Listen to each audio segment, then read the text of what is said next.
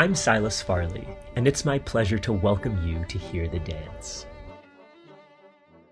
For this episode, I sat down with the great Jean-Pierre Bonfou. We discussed his extraordinary and multifaceted life in ballet, including a close look at the principal role that George Balanchine choreographed for him in the ballet Stravinsky Violin Concerto. Born in Bourg-en-Bresse, France, Bonfou joined the Paris Opera Ballet as a full company member at the age of 14. At age 21, he was promoted to that company's highest rank, danseur étoile, star dancer. While at Paris Opera, Bonfou was a guest artist with both St. Petersburg's Kirov, now Mariinsky Ballet, and Moscow's Bolshoi Ballet. In 1961, Jean-Pierre played a crucial role in ballet history by making the decisive phone call from Le Bourget Airport in Paris that facilitated Rudolf Nureyev's defection to the West. You'll hear Jean-Pierre recount this in his own words during this episode. After Paris Opera, Bonfou went on to a 10-year career as a principal dancer with New York City Ballet, originating roles in works by George Balanchine and Jerome Robbins. Lincoln Kirstein had this to say about Bonfou. A suave and beautiful performer, he has an instinct for traditional but ever-living elegance, which shines in his personal manner and the historic style he transmits. Since retiring from the stage in 1980, Bonfou has held influential posts as a teacher, choreographer, and director at the School of American Ballet, Indiana University, New York's Chautauqua Institution, and for 20 years, he served as artistic director of Charlotte Ballet, where he was my director and teacher when I was a boy. He continues his passion for teaching to this day through his work at Northeast School of Ballet in Reading, Massachusetts, and through his own coaching and mentorship platform called The Art of Ballet. Jean-Pierre is a fount of knowledge about ballet, and he has lived on the front lines of this art form's history for nearly his entire life. I know you will learn from and be inspired by his story. As I said before, a major theme of my conversation with Jean-Pierre was George Balanchine's ballet, Stravinsky Violin Concerto, in which Bonfou was one of the original principal dancers. Before diving into the conversation with Jean-Pierre, I'd like to share a little more about the background to this particular ballet. Balanchine choreographed this ballet as part of City Ballet's historic 1972 Stravinsky Festival. The event was a celebration and memorial tribute to Igor Stravinsky, who had died the year before. Over the course of the festival's 1 week, City Ballet presented 31 Stravinsky ballets by 7 choreographers. 24 of these ballets were world premieres, including 10 new works by Balanchine. The festival was such a feat that critic Clive Barnes wrote, "There has never been as creative an outburst as this in the history of ballet." Stravinsky Violin Concerto premiered on the festival's opening night. The ballet's score is Igor Stravinsky's Concerto in D for violin and orchestra, which Stravinsky had written in 1931 for the virtuoso violinist Samuel Dushkin. Stravinsky had some trepidation about writing a concerto for the violin, as Stravinsky himself was not a violinist, but a pianist. But his close collaboration with Dushkin throughout the composition process allayed that uneasiness. The combination of Dushkin's technical brilliance with Stravinsky's unbound exploration of the instrument's capabilities ultimately opened up new territory for the violin through this composition. One striking feature of the concerto is that each of its 4 movements starts with the same distinctive chord. Stravinsky called that chord the passport to the whole concerto. It's a magnificent piece of music, and if you listen to this podcast, you already know parts of it, as it's the music you hear at the start and close of every Hear the Dance episode.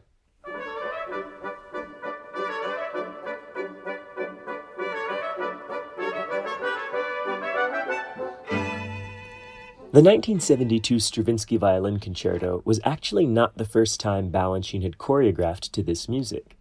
Back in 1941, he had made an entirely different ballet to the same score for a company called the Original Ballet Russe. This 1941 work was called Balustrade, It starred the glamorous ballerina Tamara Tumanova and featured sleek set and costume designs by the surrealist artist Pavel Chelychev. For his 1972 Stravinsky Violin Concerto, Balanchine made a work that features a corps of 8 women, 8 men, and 4 principal dancers. The original principals were Jean-Pierre, Karen van Arldingen, Peter Martens, and Kay Mazo. You can hear Kay Mazo's perspective on this work in episode 5 of season 3 of this podcast. Balanchine has the 20 dancers embody the ballet's score marvelously. The first movement, Toccata, introduces the full cast. The second and third movements, Aria 1 and Aria 2, are close-ups on the 2 couples. The first is the pas de deux first danced by Jean-Pierre and Karen. The second, the pas de deux first danced by Peter and Kay. The final movement, Capriccio, is playfully boisterous and zooms back out to display the full cast. This is a ballet with layers of organization and invention. It also has this distinction. Balanchine once told the ballerina Patricia McBride that this was his favorite of his ballets. With that context, let's turn to my conversation with Jean-Pierre, which began with our briefly catching up with each other. Enjoy. Jean-Pierre Bonfou, welcome to the Hear the Dance podcast. It is a delight to get to visit with you. Thanks. I'm glad to be here with you. Well, and you were my director and one of my teachers growing up as a little boy in North Carolina, and have always been an amazing presence and encourager to me through the whole journey as a dancer. So it is a special privilege to get to talk with you today. Thank you. Thank you. What you have accomplished is just amazing, Silas. So I'm proud of you. Thank you so much. You've had the most extraordinary life in dance, and I am so excited for the listeners to get to hear your story, because Lincoln Kirstein once said about himself, he said, "I always found that I was chronologically in luck." And I feel like the same could be said for you, because you seem to always find yourself in the right place at the right time and got to work with and be shaped by the greatest ballet artists of the 20th century. You know, it's like sometimes you have to take a chance. So when I was at the opera and then I left the opera, I was told that if I leave, I will never get a pension. And so I have to leave maybe in 1 year, and this whole story. And not now, but I wanted to go and work with Balanchine. I did not have the choice, you know. So sometimes you really don't have choices. Well, I wondered if we might be able to start at the very beginning, Jean-Pierre. And how did you start dancing? Because I have a twin sister and she wanted to dance, and my mother brought me to the school. And it was, you know, the studios were at the Châtelet Theater, where the Ballet Russe started in Paris, you know. So that was pretty amazing. That's where, Nijinsky started, you know, and all the other wonderful dancers. So I took some classes, and that teacher didn't really know what to do with a guy, you know, at that time. So she put my sister on point after a few weeks, and she put me on point after a few weeks. So there's a photo, I don't know where it is, I have to find it. But so that was the beginning. So that was fun. That was a fun thing. And then after that, I went to audition for the Paris Opera School, and my sister also. And I got in, and my sister got in, and you know, it was time to dance. And the Paris Opera, the oldest ballet school and oldest ballet company in the world, just an extraordinary history there. Could you describe what the training was like there at that time and who your formative teachers were? There was director Aveline, but it was also, you know, he was a famous dancer at that time, and all of that. And his partner was Zambelli, Carlotta Zambelli, also an extraordinary dancer. But she came from Italy then, and it was really the sort of Cecchetti method, you know. It was not really a Russian, so all the Petit Allegro and all of that were really brilliant. She was wonderful, and so she had a more important part on the kids than Aveline had. And so I remember that there was little center for the kids when day was finished for them, their classes. It was, we walked together for, 10, 15 minutes. And she was in charge of the center. And she was maybe 9 years old when I was so there. And when you think about how the tradition goes on from Zambali, crazy and all of that, and so it's extraordinary. It's really wonderful, the idea that that's where we all come from. I think that it was all that training somehow was not really passed well with the teachers at that time. So I was with a teacher who was not very kind, to be nice about that. And, it was one of those stupid things sometimes. Most of the boys, it was a boys' class at least, which was good, but they were taking private class with her. And I was not. My parents couldn't afford it, or I don't remember exactly what it was. And my mother reminded me sometimes, or did remind me sometimes, that I would cry every day after class. So it was not, like before she started, there was a few weeks, maybe a few months, with a teacher, and I forget his name, but he was just going to go to a pension, to take his pension. But before that, he gave us, the guys, a few advice. And he gave me one exercise that's not a Franchetti one, but it's a wonderful exercise for the foot, to point the foot. And I still remember it because it was so special. And I gave it not long ago when I coach sometimes. I give it, And so that one was really wonderful. But then you have the contrast. Sometimes you love somebody, you love a teacher because the other one, you really don't like it. So it's the difference that's so important. So, and this female teacher, I worked with her for 3 years maybe. And so it was the same one. It was the same difficult atmosphere there. So for a little guy of 10 years old, 11 or 12 years old, it was not. And on the top of that, I was doing some movies as an actor. So I think maybe she was unhappy that I would miss some class. Maybe I did, I don't know. And, the summer there was no classes, so I did that movie, which was really interesting. I loved the idea to be an actor. That was really what I wanted to do. And so the beginning was not something where I learned the most. You see, it's my friends, the dancers around me, who taught me really a lot. There was a dancer, sensational dancer called Jean-Jacques Béchade, and he was sensational. He was a natural mover.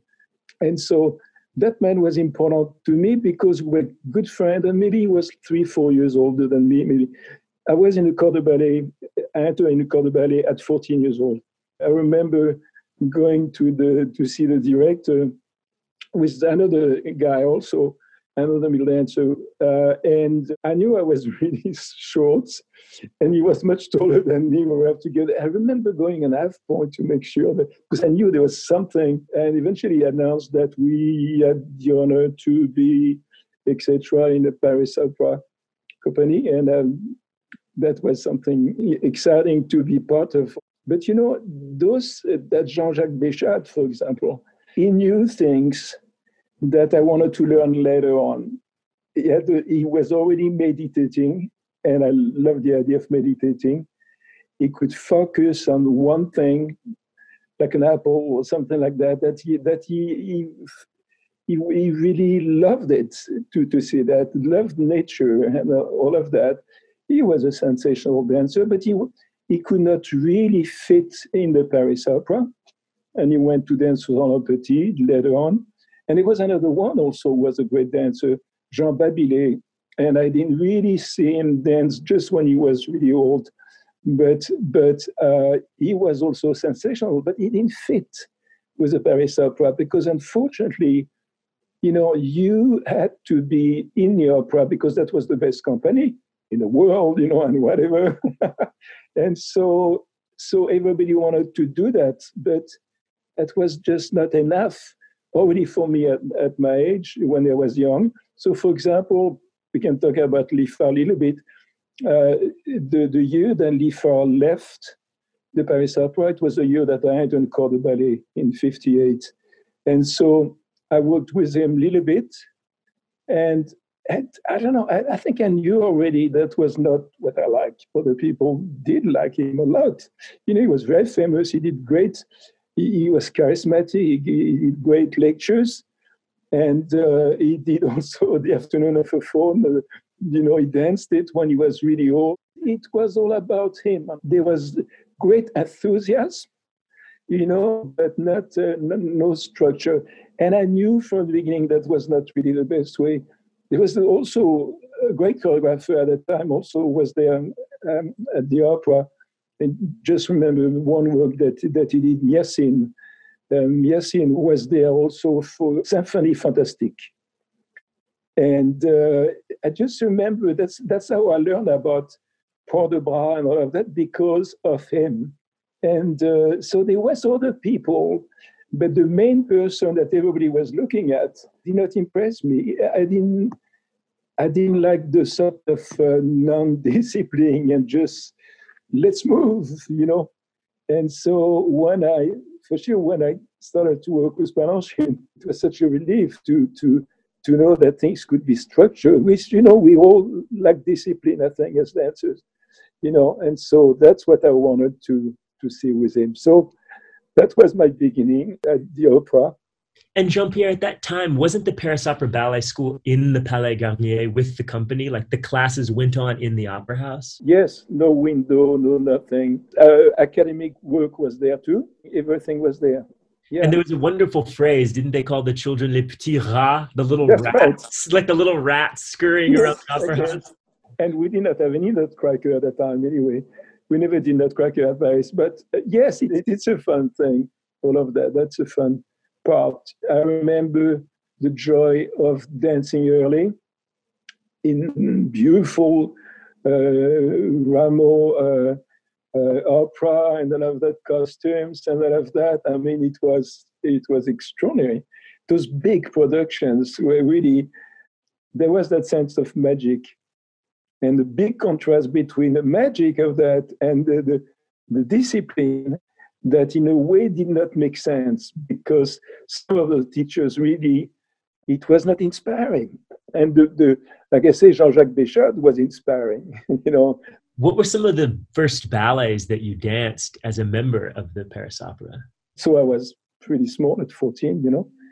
There was, Prince Igor, the opera, and inside there were that famous dance and all that, and the warriors and all of that.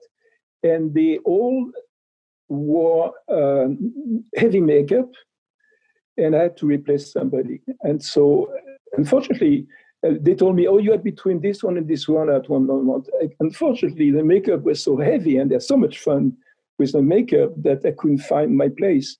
So there was a manège, a circle at one point. It's everybody will go, there's something, everybody opens for that circle, and I was in the middle looking for it. And that's, you don't forget this type of thing, you know. It was not what I expected. But it's, yeah. So that was the first one. Did you have any exposure to Balanchine's ballets at that time? Yes, Four Temperaments, the third movement. And it was beautiful to do. I mean, it was great. And yes, that was my first experience. And so that was really wonderful. I mean, there was a festival also that I went to see, I remember, and it was Concerto Barocco. And that was so magic. You know, the organization, the contact with the music was something I'd not seen.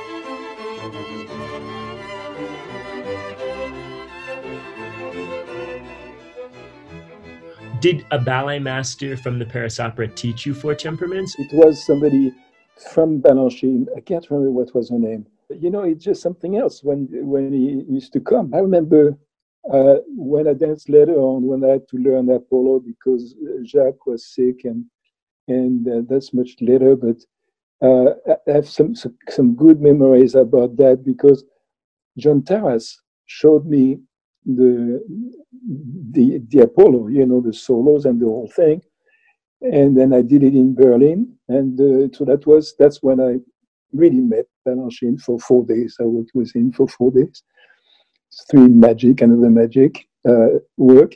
But the way he will move his hips, for example, that I'd not seen that much before, you know, and that freedom, I mean, was sensational. And those 4 days really changed my life because I really needed to work with him. I couldn't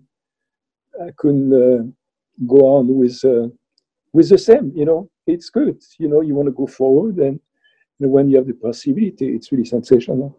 Jean-Pierre, you did spend time with the Kirov, now Mariinsky Ballet, and the Bolshoi. Was that during the time that you were at Paris Opera? Yeah, I think I was 21, 22. I was just a principal dancer. And I think there was an exchange, and they wanted me to dance with a partner for Swan Lake and Giselle, which was very exciting because the dancers there also were really, there were some sensational dancers, Solovyov and others, Vassiliev. And Vassiliev was the one who showed me Giselle and their versions. That was really special because they were Pushkin also. There was that sensational teacher who was so kind. You know that how gentle Mr. Balanchine was. Pushkin was like that also. And I think that's when you realize also you don't need to make lots of noise, you know. And so that was sensational to go to Russia. I went a few times. I went with the company also, New York City Ballet, but it's something that I will cherish for what I've left. Yes. There's a wonderful biography of Pushkin by Gennady Albert. And there's this description of Pushkin's class. It said, the first thing that everyone who ever studied in Pushkin's class remembers is the constant feeling of joy. Executing his combinations was an actual pleasure. It was all so organic, so extraordinarily gracefully put together that it was a pleasure to be dancing. And I mean dancing, not simply working on mastering. That's right. There's something logical about his steps that I've never seen. Somehow you knew that if your body fall this side, you're not going to have to fight to go someplace else. That logic also, how easy it was to dance, certainly. And also because of the so many jumps were done that at the end of the few months, and I know that the higher jump that before, you know, there was that sense of progress because your body wants to do it.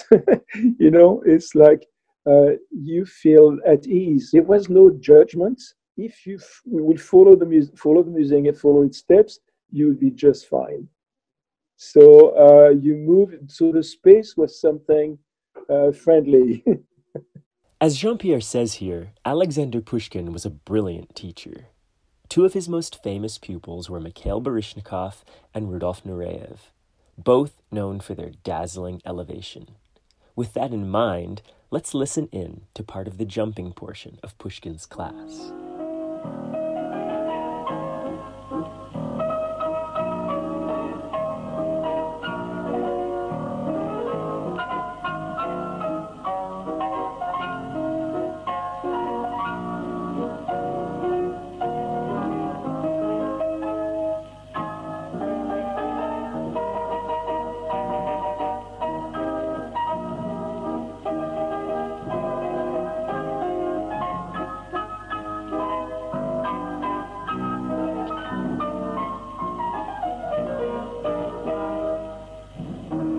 Did you get to take class with Messerer at the Bolshoi? Yes. Messerer taught Kramarevsky, and then Kramarevsky taught all of us at SAB. So we've got that lineage.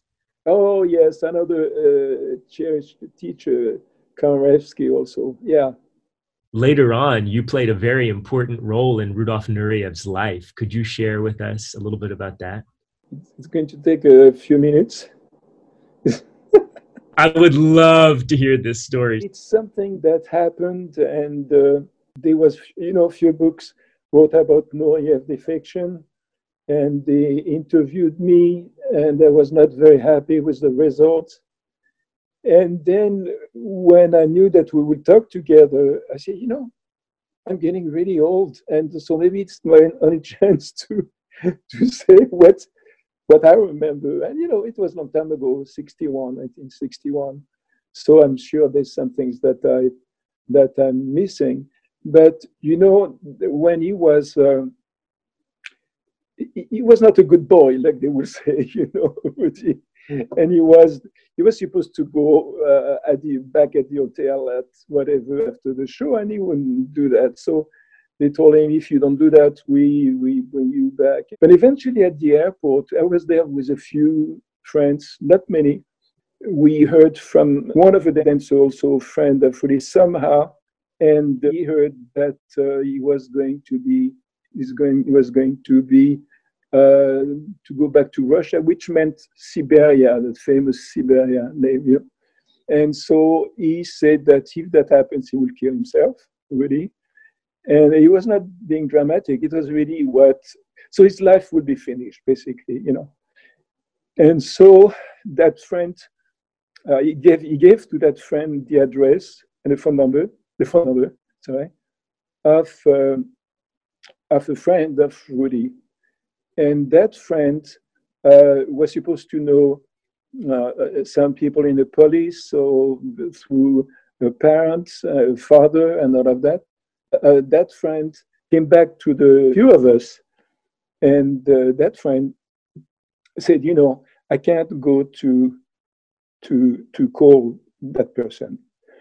And, we didn't really know why. But what was building in the airport, that open space between international and national, was that all the KGB, and they were like, I don't know, it seems they were at least 50. The gabardine, the whole thing. It was very easy to see that it was them. And my friend was really afraid that he was a choreographer, and he had been dancer also. And I guess his dream was to be choreographing in Russia and restaging some old ballet that he knew. And he said, if I do that, they're never going to allow me to go in Russia. And then the other friends also, there was that atmosphere of fear, and Rudy, we could see him. He was saying goodbye to the whole company, to all Kirov. And so eventually nobody had the courage, or I don't know what it was, or, it was difficult. And so eventually I took the paper because I didn't care, I felt that he was a friend because I had worked with him, take classes with him. And so I felt it was my duty, sort of, to call that person. So I called that person. In fact, she called twice, talked to her the second time. And she said, somebody in the police will come with something on his arm, gabardine also, something, and a pipe, and he's going to cross the whole space. That was that international space where people were not allowed. And he will tell Rudy that when you see him and describe him, then you have to say you need protection, and that was defecting. And so that man came slowly. We knew exactly what was going to happen, but nobody else knew that. Just a few of us. Rudy jumped over whatever it was to jump over, looked absolutely pale, and asked for protection. He must have been afraid that the policeman wouldn't even understand what he was saying. And then suddenly there were all those, the gabardine was the Russian, the KGB, the sort of beige, all that. The French police was those black cape. And suddenly from everywhere came all those police, and the KGB started to take Rudy, and the French police started to take Rudy, and they were yeah, and it was, and that's really that scene that I still remember of Rudy being so, he was like already dead, you know. He had no energy. He couldn't do anything. He absolutely couldn't do anything. And he knew that if he would go one way, he would be coming back, you know, and the other way he would be helped and his life would change, you know. And that moment has been something, those things that you don't forget, you know, sometimes.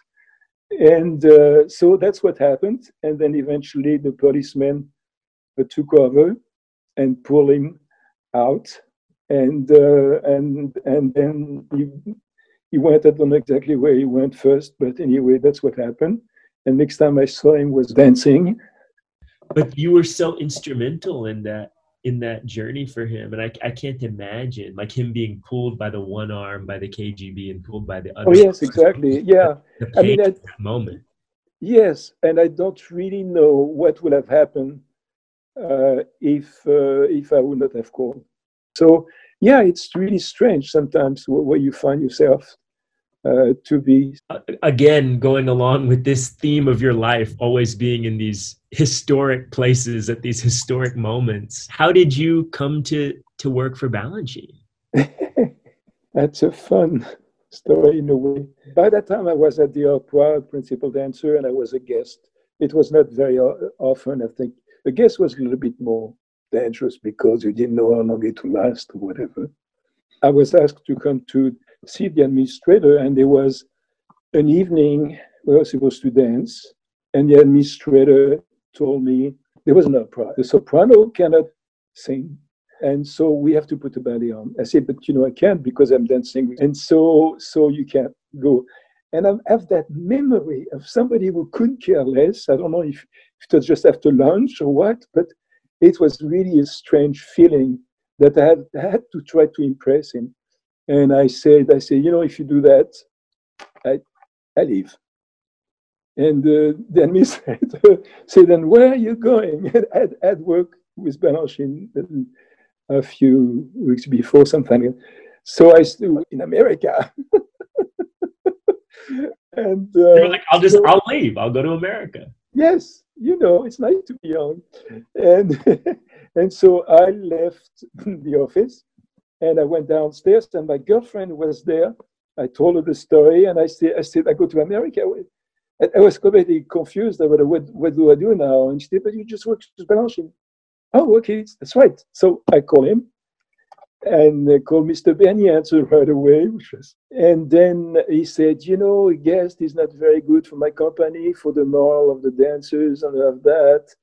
I don't think it's because I said, you know, can I be a guest for a few months or something like that? And I say, oh, I understand, you know. And so I hang up the phone. Eventually, I don't really like the idea of pushing myself. I've never been, like, you know, but suddenly I found myself calling back a second time, which was really strange. And then I told him, but Mr. B, what about if I stay for 2 seasons, really, you know, for 1 year? And he, you know, I just worked together in Berlin, and so then he said, yeah, if it's a 1 year, that's okay. So, so I said, when do you want me to come? The company was on strike, I think. So he said, oh, maybe not right now. You know, maybe in a few months. So we'll see when the strike will be finished and all of that.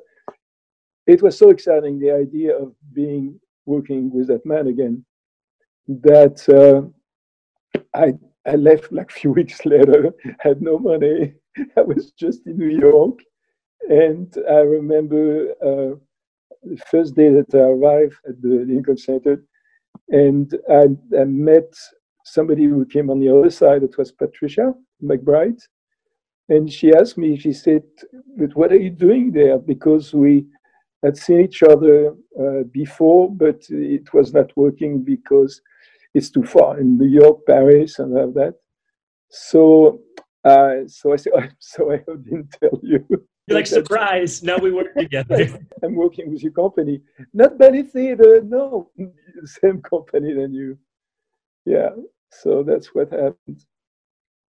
Do you remember your first day as a member of New York City Ballet? This great étoile from the Paris Opera walks into company class the first day. No, not really. I think one of the first ballet that I danced was Swan Lake Act 2, which was, I didn't really go there to dance Swan Lake, somehow. But I don't remember where else I did. But, it was just a complete different energy, and it was a complete difference with the pianist, for example, what they would play. And there was something that was uplifting, very uplifting to be there. And, again, I don't think I had the choice, because, yeah, 1 year later, I would have had a pension at Paris Opera, but I didn't have it, but I was happy there. It was a wonderful life. Did you feel like the dancers in the New York City Ballet community welcomed you in? Yes, it was pretty amazing also. That if it would have been the same in other theaters, other companies.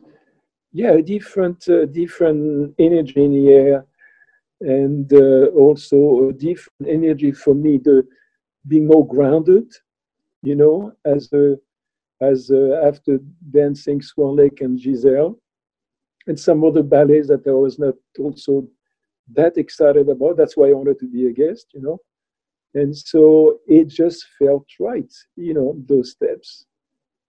It was that going a little bit before the music, so you arrive right there on the music, and yeah, that was really, really what I was looking for. I didn't really know I was looking for that, but it happened. I was not that big about New York somehow after Paris, somehow. I don't know. It's and eventually, it's such a wonderful city. But somehow after Paris, and also, it's in Paris, if you had a danseur étoile, like they say, star dancer, So, and it's really one of the most important positions you could have in the arts in Paris anyway. It's not something that was important to me eventually. Was really not important. It was what my body felt dancing. That was You wanted to keep growing and you wanted to keep learning. Yes, and learning, right, and all of that. Yes, lots of satisfaction, lots of going forward. Yeah. What did you think of Balanchine's classes, and how did his teaching and choreography compare with what you had danced up to that point? His class at the beginning felt really fast. You can imagine, from the Paris Opera and all of that. But the result also was really good. There was no judging, I think, on my part also. I don't think it was just, I felt lucky to be there, The dance writer Joseph H. Mazo wrote this great book in 1974 called Dance as a Contact Sport. And you're kind of one of the main characters in the book.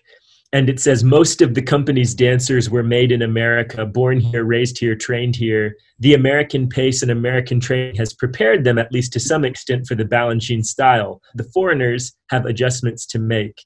It says their classes had another emphasis, their cities, different architecture, the traffic in their childhood streets traveled in other rhythms. And it talks about you, and it says in class, you notice that Jean-Pierre wears different, softer shoes than the native dancers. He also concentrates more than they do on placement. He thinks less of speed and more of steps. The men who show the purest classroom technique in the company are the three who were trained in Europe: Jean-Pierre Bonfou, Helgi Thomasson, and Peter Martins. Yeah. No, that's nice. I remember that. But really, what taught me about that spirit was Patricia McBride, because I remember when one day, she asked me after a show. She said, "So did you enjoy it?" She said, and I said, "What do you mean? It's my duty." I was still in a Paris opera mode, that you do well because that's you have a decoration. You wear your decoration every day, your medals. And so, yeah, I love the way she danced, and I couldn't, go there. I mean, it was really hard for me to that, way. It would have been hard without an example like that. And the joy that she had dancing was really sensational.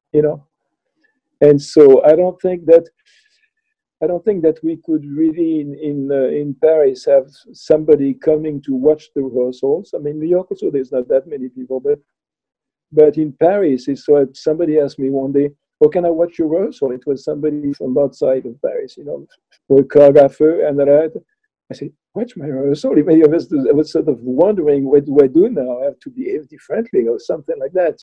Yeah, it was more open. No, you were more into yourself, and you did not have to prove something. It was a complete change for me. Complete change. How long do you think it took to adapt to Balanchine's style for you? I don't know. I mean, I was lucky also. I don't know when it was. Maybe it was 1970, and Violin Concerto was at 72, maybe or something like that. And so certainly, I was given the chance to be dancing on Stravinsky music with Balanchine. It was pretty amazing. And so I don't know, it felt so logical, so grounded. Yes, that music. You could feel that when you hear it the first time, you don't really know. You feel it's complicated. You feel there's no logic or something like that. And then certainly you see Mr. B in a jazzy way, moving on that music, and you just try to do the same, and it feels good, you know. And that's what's sensational. It's like you feel that it's part of who you are in a way, in a strange way, coming from France, in a strange way, but that was a part of me who couldn't wait to be there. Did it feel like a great seal of approval from Balanchine when he cast you in Violin Concerto? Yeah, very lucky. Yeah, very. I mean, there was a chance in a lifetime. They show it a lot on Instagram somehow, and just to look at it with Karen, it was really quite special, quite. How do you anticipate the next movement? Because you can't wait. There's urgency to go to that second movement. It's not like you finish your step. I did it, and then you go to something else. There was such a logic that I'd never seen before, really. And Mr. B made Violin Concerto for you and Karin and Kay and Peter Martins in the context of the Stravinsky Festival, which was an extraordinary creative undertaking for the company. And you had Orpheus that week. Everybody had so many ballets. What was the atmosphere backstage in preparing that festival? It just felt that I could handle it, and that my brain will be working even better, or much better, I mean, because there will be all of those things that will happen to me. And I always felt that when you dance, when you rehearse ballet that you have not done for a long time, Balanchine ballet, for example, if you put the music on, you remember the steps. It's like, oh yeah, you feel it. If it's another choreographer, most of the time, not all the time, yes, for sure. But then you don't remember where the steps, what step it was. No, it was what was the link. You have to find the link between the music and the step, and you have it. First, that was also a really special one, really special. Somehow I feel that I don't know if people realize how exceptional it was, that Orpheus. I'd not been in New York for that long, or in New York State Ballet for that long. And so yes, it's something that maybe won't happen again, because whatever Balanchine felt he could do, everybody said, yeah, Mr. Bissett can do it. Okay, it was there was that calm with him.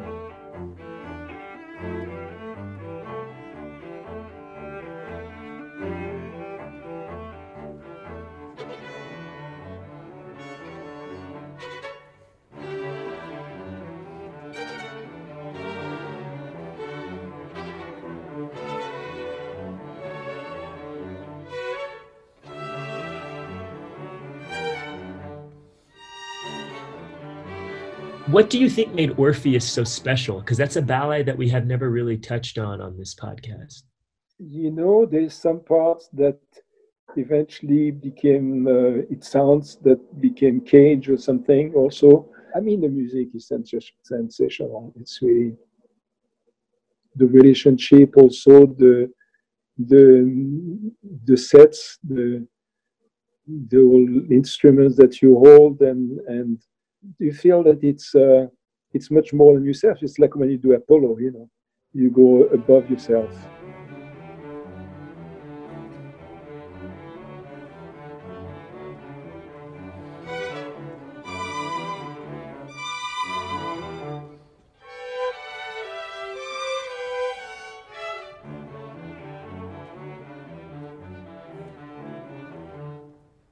Here ends part 1.